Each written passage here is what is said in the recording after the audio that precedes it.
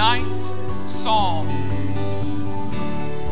It says this, it says, but the Lord sits enthroned forever. As you think about trusting him this morning, he has established his throne for justice, and he judges the world with righteousness. He judges the peoples with uprightness. The Lord is a stronghold for the oppressed, a stronghold in times of trouble. And those who know your name put their trust in you. For you, O Lord, have not forsaken those who seek him. Praise God this morning. He who has you will never leave you nor forsake you. You can trust him. You can trust him. Let's pray together. Oh, Father, in the strong name of Jesus, we come to you this morning and ask, God, that you would come and meet with us, Father, that you would do what only you can do. Father, that you would reach out to a people who struggle in trusting you. Father, I'm talking about me. Father, there are moments of doubt. There are moments of worry. There are moments of anxiety. There are moments in my life when troubles hit that I struggle to trust you. And even this morning, Father, there may be those among us who have walked in here right now and their faith is weak. Lord, would you come and meet with us? Would you come and meet with us? Father, there may be those here amongst us this morning who's, not that their faith is weak, they have no faith yet. They have not yet turned from sin and put their hope in Jesus Christ. I pray, Father, today would be the day that they would see their need for the Savior, that the Holy Spirit would awaken them, that they would gladly run to the cross of Christ and say yes, and put their trust in Jesus. Father, be with us and meet with us today in Jesus' name. And all God's people said, well, amen. It is so good to be with you on this Lord's Day as we come together here on January 14th, second Sunday of the year. If you don't mind, grab your copy of God's Word. Let's go to 1 Peter chapter 1. 1 Peter chapter 1. What a perfect song to lead into this message. Because Jesus candidly told us in John 16:33 that in the world you will have tribulation. Or as the NIV says it, which is how we typically have it memorized, in this world you will have trouble. Now we know this reality all too well, don't we? Disease, disability, division, divorce, debt, doubt, defeat, death. I mean, we could go on with some more D's there. That's just the D's. These are some of the difficulties we face in this world. And so indeed, in this world, we will have trouble. But praise God, we don't have just trouble. We also have some absolutely amazing moments. Amen? Right? I mean, moments to celebrate, moments of great joy and laughter and love. And then there will be moments that are all in between. The mundane, the monotonous, the seemingly minuscule. And through every circumstance, the good, the bad, and the in-between, there should be at least one constant. And that one constant that should be there is your relationship with God. The good, the bad, the in-between. Your relationship with God should remain constant. You see, we're called to follow God and to praise God when it's easy. And we're called to follow and praise God when it's difficult. Now, as you think about that this morning, Job said, the Lord gave and the Lord has taken away, but then what? Blessed be the name of the Lord. So a Christian who's grounded in the truth of God's word, who is mature in their faith, they bless the Lord in the giving and in the taking away. So our relationship with God should be a constant reality no matter the circumstances. That's the title of this morning's message, no matter the circumstances, all right? And that mentality to the world makes us look like peculiar people.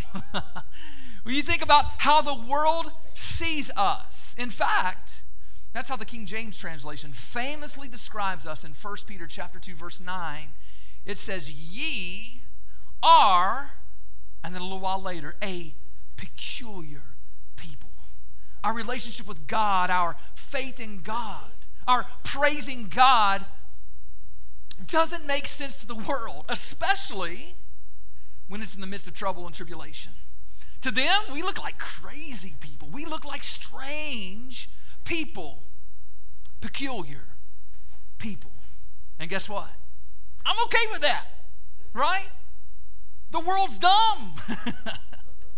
I'm okay with the world thinking I'm peculiar, and you should be as well. Well, today we're embarking on an expositional walk through one of the most helpful books for the Christian life that's found in Scripture, and that's the book of 1 Peter.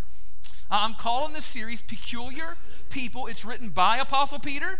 Yes, the same Peter who was a fisherman, who walked and talked with Jesus, who saw his transfiguration, his crucifixion, his resurrection, and his ascension. The same Peter who denied Christ 3 times. And then later on the day of Pentecost, he preached a most powerful and anointed message that saw thousands be saved in a single day. Yes, the same Peter who would be instrumental in building the church and serve Jesus until the day he was executed by Rome under Emperor Nero. In fact, this letter known as 1 Peter was likely written in the early 60s AD from Rome, not long before Nero began his reign of terror against Christians that would claim the lives of many Christians, including Apostle Paul and Apostle Peter. And while this letter does many things, in God's grace it was given in a very timely manner to help people through the most difficult days of their lives so that they may follow God and praise God and love God, so that they would be hopeful and faithful no matter the circumstances, even when they seem a most peculiar people to the watching world. I wonder this morning, do you know anybody going through some sort of difficulty? Is it you? If not, could it soon be you? Then 1 Peter's especially for them and for you and for me. I want to invite you this morning to stand to honor the reading of God's word. We're going to take the first 5 verses this morning that we might hear a word from God. The Bible says this: Peter, an apostle of Jesus Christ, to those who are elect exiles of the dispersion in Pontus, Galatia, Cappadocia, Asia, and Bithynia, according to the foreknowledge of God the Father, in the sanctification of the Spirit, for obedience to Jesus Christ, for the sprinkling with his blood. May grace and peace be multiplied to you. Blessed be the God and Father of our Lord Jesus Christ.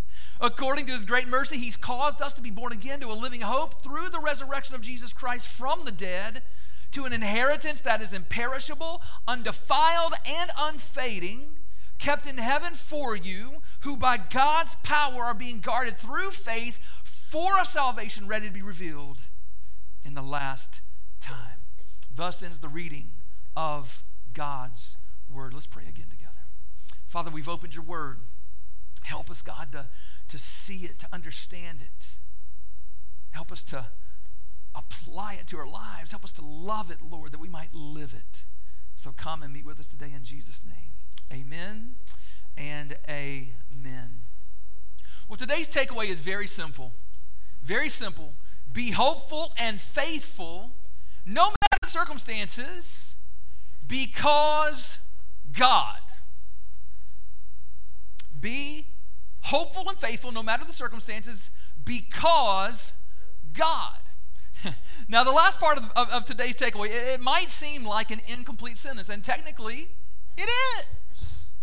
It is, and it is an incomplete sentence as far as that goes, but it captures in my mind very straightforwardly the only reason that you and I can be hopeful and faithful no matter the circumstances. God, right? He's the only reason. God is the difference maker.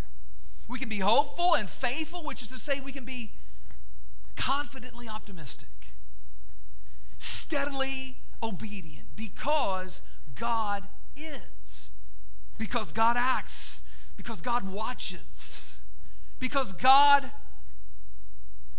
provides, because God loves, because God protects. We could go on and on and on with a list of all the things that God does that can cause us to be hopeful and faithful, but we can sum it up by simply saying this: we can be hopeful and faithful because God, period.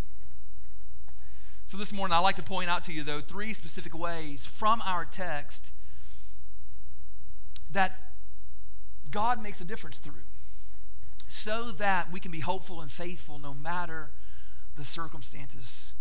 The first reason is that God works out of his great mercy toward us.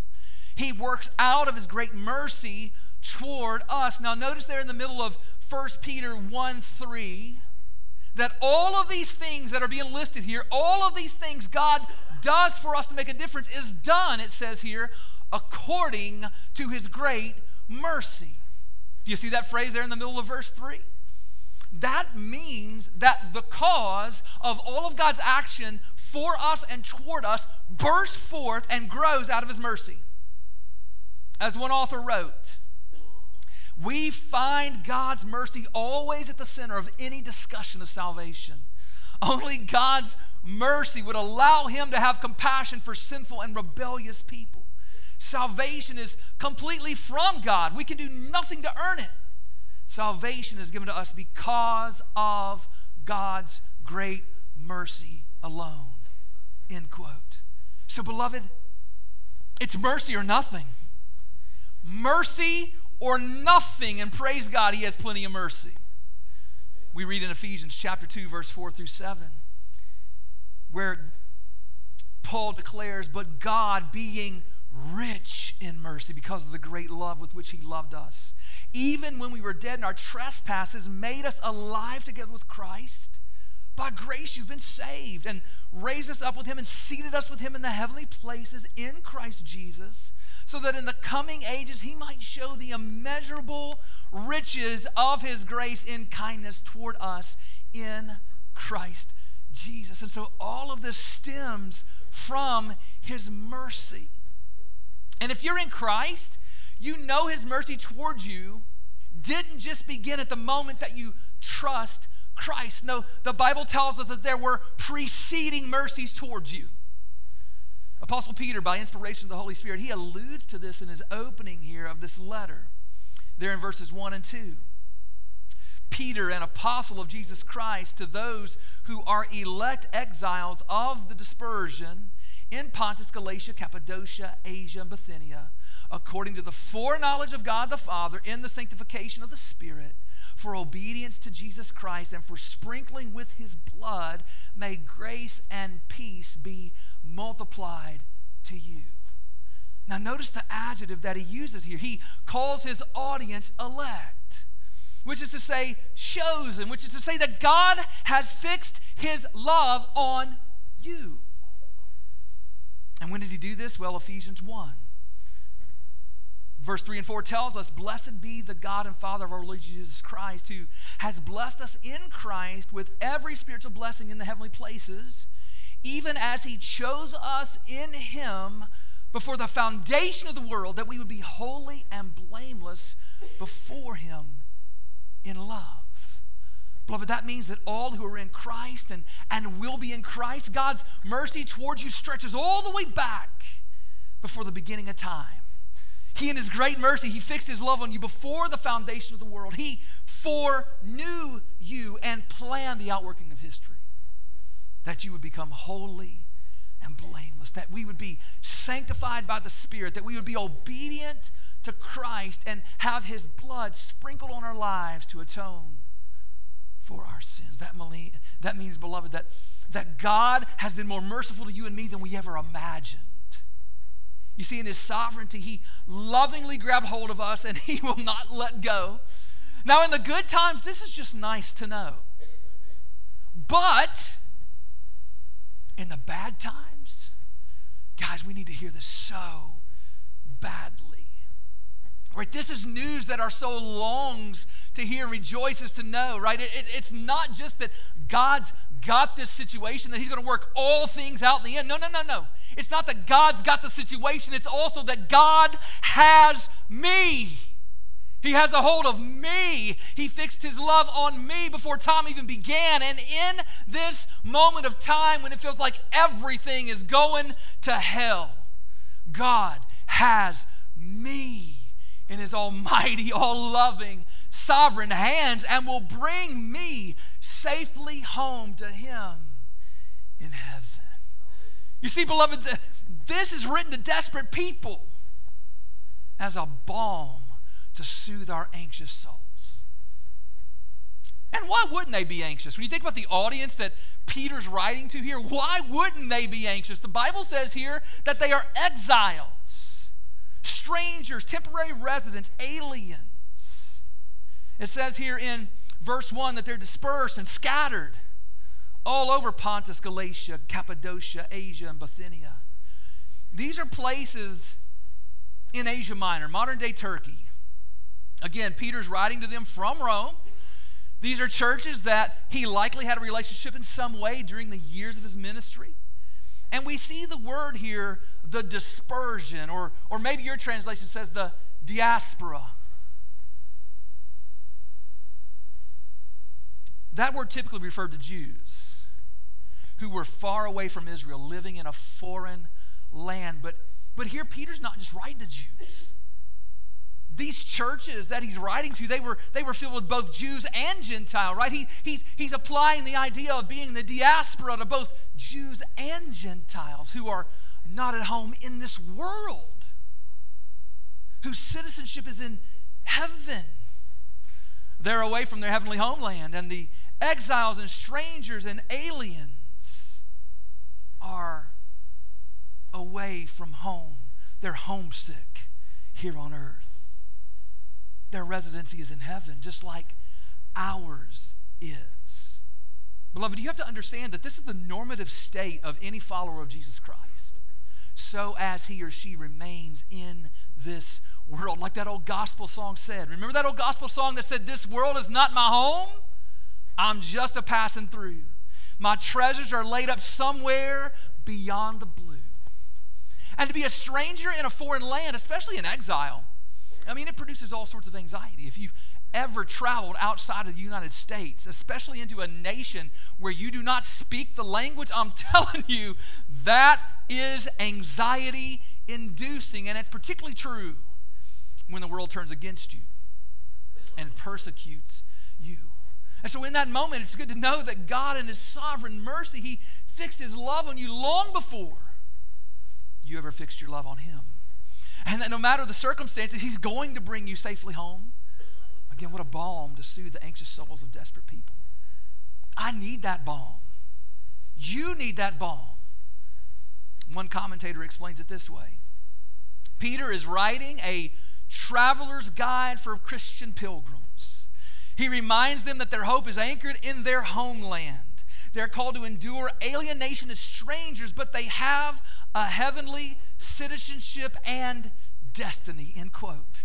So, beloved, the full knowledge of God's mercy, it helps us to remain hopeful and faithful. But not only that, it also helps us to be praiseful, to be full of praise. You see, that's the only right response to God's great mercy toward us. Praise him. That's why 1 Peter 1:3, that's why it starts out the way it does. Blessed, he says, be the God and Father of our Lord Jesus Christ. Bless him, praise him, glorify him. Why? Because he works for us and toward us according to his great mercy.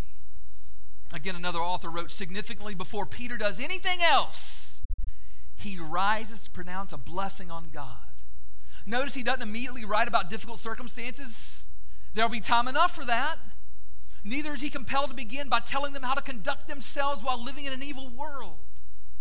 Evidently, there'll be enough time for that later on as well. What he does is this. He calls upon his readers to make a decided and determined prayer of praise. And that means, beloved, that before we ever focus on the difficulties of this life, we need to focus on the praise of our God, who is in heaven, who works according to the riches of his great mercy toward us. Guys, I'm so thankful. I'm so thankful that God works out of his great mercy toward us, right? Bless his name, praise his name, and because of his great mercy, I can be hopeful and faithful. You can be hopeful and faithful. We can be confidently optimistic and steadily obedient no matter the circumstances. Second, this morning, we can be hopeful and faithful no matter the circumstances because God has caused us to be born again to a living hope. God has caused us to be born again to a living hope. Now, we all have 99 problems, right? But your greatest problem is the fact that you were born dead in your trespasses and sins. I don't care how you try to solve that. I don't care how you brainstorm that and try to work that. Your greatest problem, my greatest problem is that I was born dead in my trespasses and sins. Now, not physically dead. I was born physically alive, but spiritually dead. And our only hope is to be born again from God. That's what Jesus told a man named Nicodemus. In John 3:3, Jesus told him, "Truly, truly, I say to you, unless one is born again, he cannot see the kingdom of God." And then Jesus reiterated it later in the conversation in verse 7, John 3, verse 7. He said, "Do not marvel that I said to you, you must be born again." Now, I don't know if you figured this out yet or not, but whatever Jesus says is true, right? Whatever Jesus says is true. We must be born again. Because our first birth is a spiritual stillbirth. We are delivered into this world spiritually dead. But look at what God did here. 1 Peter 1, verse 3. He, that's God, has caused us to be born again to a living hope through the resurrection of Jesus Christ from the dead. Again, this reality has God's mercy all over it. This isn't something we've earned. It's something that we were mercied, if that's a word. Right? We were mercied this. God caused this. And it's interesting here that it takes 7 words in English, has caused us to be born again. What takes only 1 word in the Greek? Anagenesis. Just 1 word in Greek captures all 7 of those words. That means that God rebirthed us. He regenerated us. He caused us to be born again. Well, how did he do it? Verse 3 tells us, tons in verse 3, right? He tells us that God did it through the resurrection of Jesus Christ from the dead. Now, you probably know the facts of Jesus' resurrection. He, being God, took on flesh and dwelt among us. He, the Bible tells us, being born a baby placed in that manger in Bethlehem, he grew to be the adult who lived the life that we cannot live. He was sinless. He never sinned. And he died the death that we deserve on that cross at Calvary. And it was placed in the borrowed tomb of Joseph of Arimathea. Stone cold dead. But 3 days later, the Bible tells us, praise God, he rose again from the dead. He was resurrected, bodily resurrected, not spiritually. He really rose from the dead. Really dead, now really alive. And his bodily resurrection is certainly the guarantee of our future bodily resurrection. 1 Corinthians 15, 20 through 23 makes that abundantly clear. 1 Corinthians 15, 20. But in fact, Christ has been raised from the dead. Listen to this language here, the first fruits of those who've fallen asleep. For as by a man came death, by a man has come also the resurrection of the dead. For as in Adam all die, so also in Christ shall all be made alive. Every person who is in Christ, but each in his own order. Christ the first fruits, then at his coming, those who belong to Christ. That language there of first fruits, it's like a deposit. It's like when you go to buy your home and you put down that deposit to hold it for you. That's what this is. That's what the first fruits are. It holds our future bodily resurrection. But here in our text in 1 Peter chapter 1, right, the Holy Spirit through Apostle Peter says something more. He's saying that long before we'll ever experience bodily resurrection because of Jesus' resurrection, he says we will experience spiritual resurrection because of Jesus' resurrection. So y'all, that means that Jesus' resurrection, it not only makes a way for us to be bodily resurrected, but also spiritually regenerated, spiritually reborn. And here's the good news. God calls us and causes us to be born again through the resurrection of Jesus Christ from the dead. Notice this phrase there in verse 3 again. To a living hope. Do you see that in the text? To a living hope. Now here's the interesting thing. Christianity is not the only religion that believes in rebirth. It's not. I mean, that's not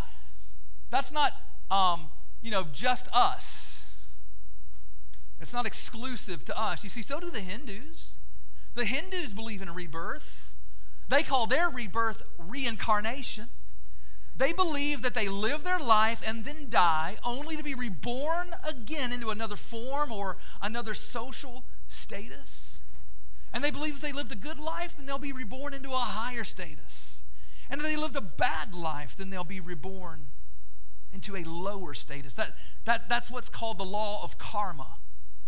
Good brings good to you and bad brings bad to you, they believe.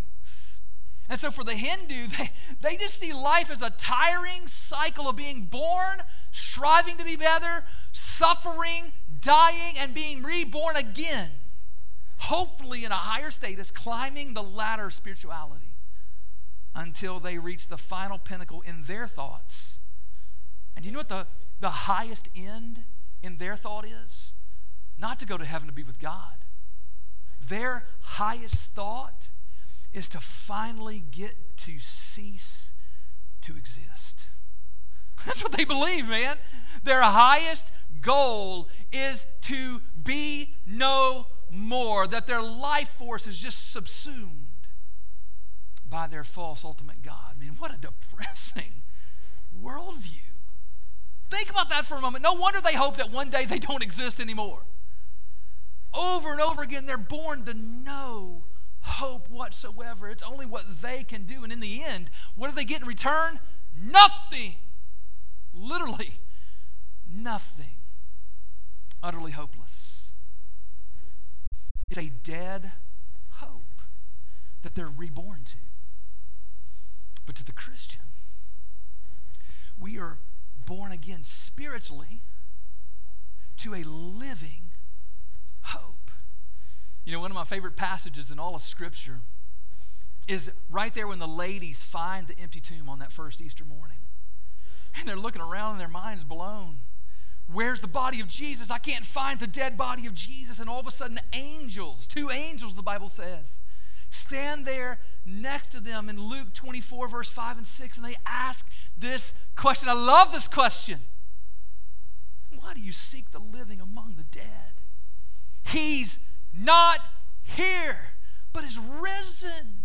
So, beloved, that means we don't worship a dead Savior. We worship a living Savior.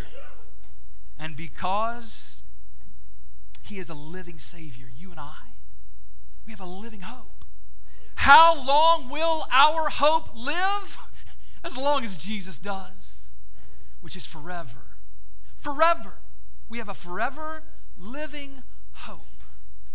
We have a forever living hope that our sins are forever washed away. A forever living hope that we've been reconciled and adopted by the Father. A forever living hope that death and the devil will not have victory over us. So praise God, right? That He has caused us to be born again to a living hope. And because of being born again to a living hope, I can be hopeful. I can be confidently optimistic, steadily obedient, no matter the circumstances. And then finally, third and finally this morning, we can be hopeful and faithful no matter the circumstances because God guards the fullness of our inheritance. God guards the fullness of our inheritance. Right here in the beginning of 1 Peter 1 verse 4, we see an encouraging piece of info. We have been caused to be born again to an inheritance. Do you see that phrase? Now, I've recounted for you in the past what my inheritance will probably be. I'm not going to bore you with the details. Actually, I could tell you real quick, it ain't going to be much, all right, on this earth. And there are probably a lot of you in this room that your inheritance, physically, financially, materially, is going to be little to nothing. But this is good news, right? You're going to get an inheritance, right? Part of the living hope that you have in Jesus Christ, through Jesus Christ, is an inheritance. You see, the Bible tells us that Christ has given everything. He gets the full inheritance. But through Christ, we share, the Bible says, in that inheritance. Everything Christ gets, we get.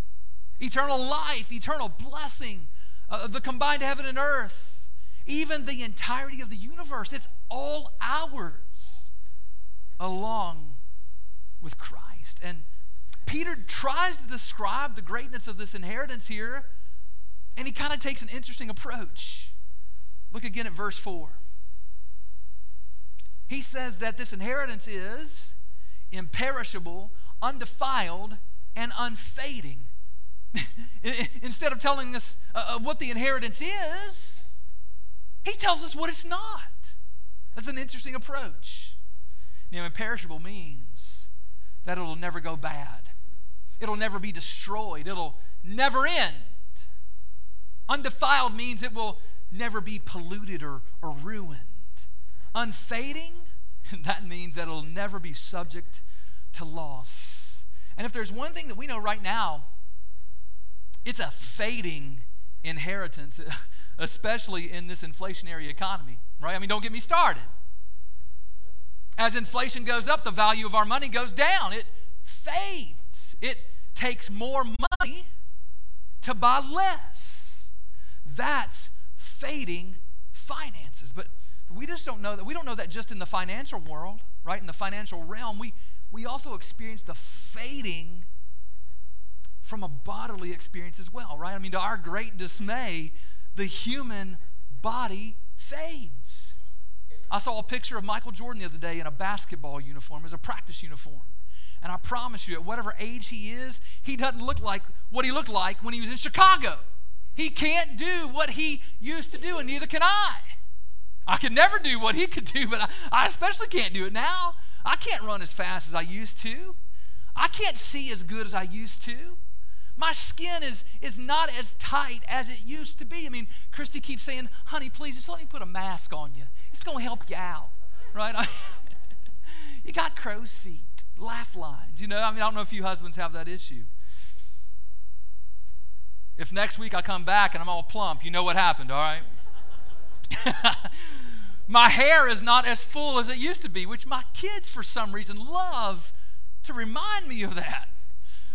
And as the staff here well knows, my memory isn't as sharp as it used to be. I mean, sometimes we'll sit around in our team meeting on Sunday morning, and I just have to, or on Monday morning, and I just have to hit my head sometimes like, come on, brain, work. Remember that person's name. Remember, I mean, it's amazing sometimes how the gears of our brain, they kind of get stuck. And sadly, it's only going to get worse. Every single year for the human being is an experience of fading. But my inheritance with God, listen to me, will never fade. It'll never be defiled. It'll never perish. How? Well, look at the Bible, verse 4 and 5, that our inheritance, it tells us here, it's imperishable, undefiled, unfading, because it is kept in heaven for you, who by God's power are being guarded through faith for a salvation ready to be revealed in the last time. That means that God Almighty guards it. And y'all, that's better than security that they have at Fort Knox.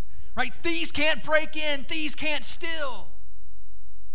And here's the amazing thing. I want you to think about this, going back to God's sovereign mercy laying hold of us.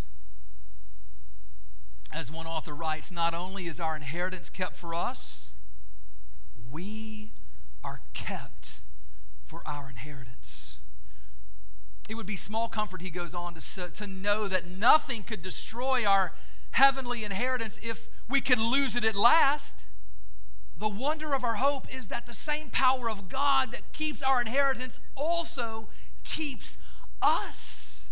We're shielded until the great day when our salvation will be revealed, end quote. So, beloved, I'm so thankful that God doesn't just guard our inheritance and say, hey, it'll be here if you can make it here. No, he guards me as well.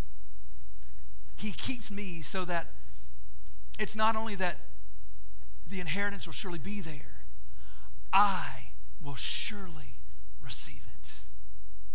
Just as God promised in Jude 24 and 25, that verse that you probably have memorized. And if you don't, you should have it memorized. Now to him, that's God, who is able, listen, to keep you from stumbling and to present you blameless before the presence of his glory with great joy. To the only God, our Savior, through Jesus Christ our Lord, be glory, majesty, dominion, and authority before all time, and now and forever. Amen. Beloved, the power is in God. It's not in us. Can you imagine if the power was in you? And how many churches this very Sunday morning are preaching and teaching that the power is in you, that you must keep yourself. It's dependent upon you. If you can make it, the inheritance is yours. But glory instead and majesty and dominion and authority be to God who guards the fullness of our inheritance, not just the inheritance, but me. And because he does that, we can be hopeful and faithful. We can be confidently optimistic and steadily obedient, no matter the circumstances. Beloved, in this world, we will have tribulation. We will have trouble. But because God, period, we can be hopeful and faithful no matter the circumstances.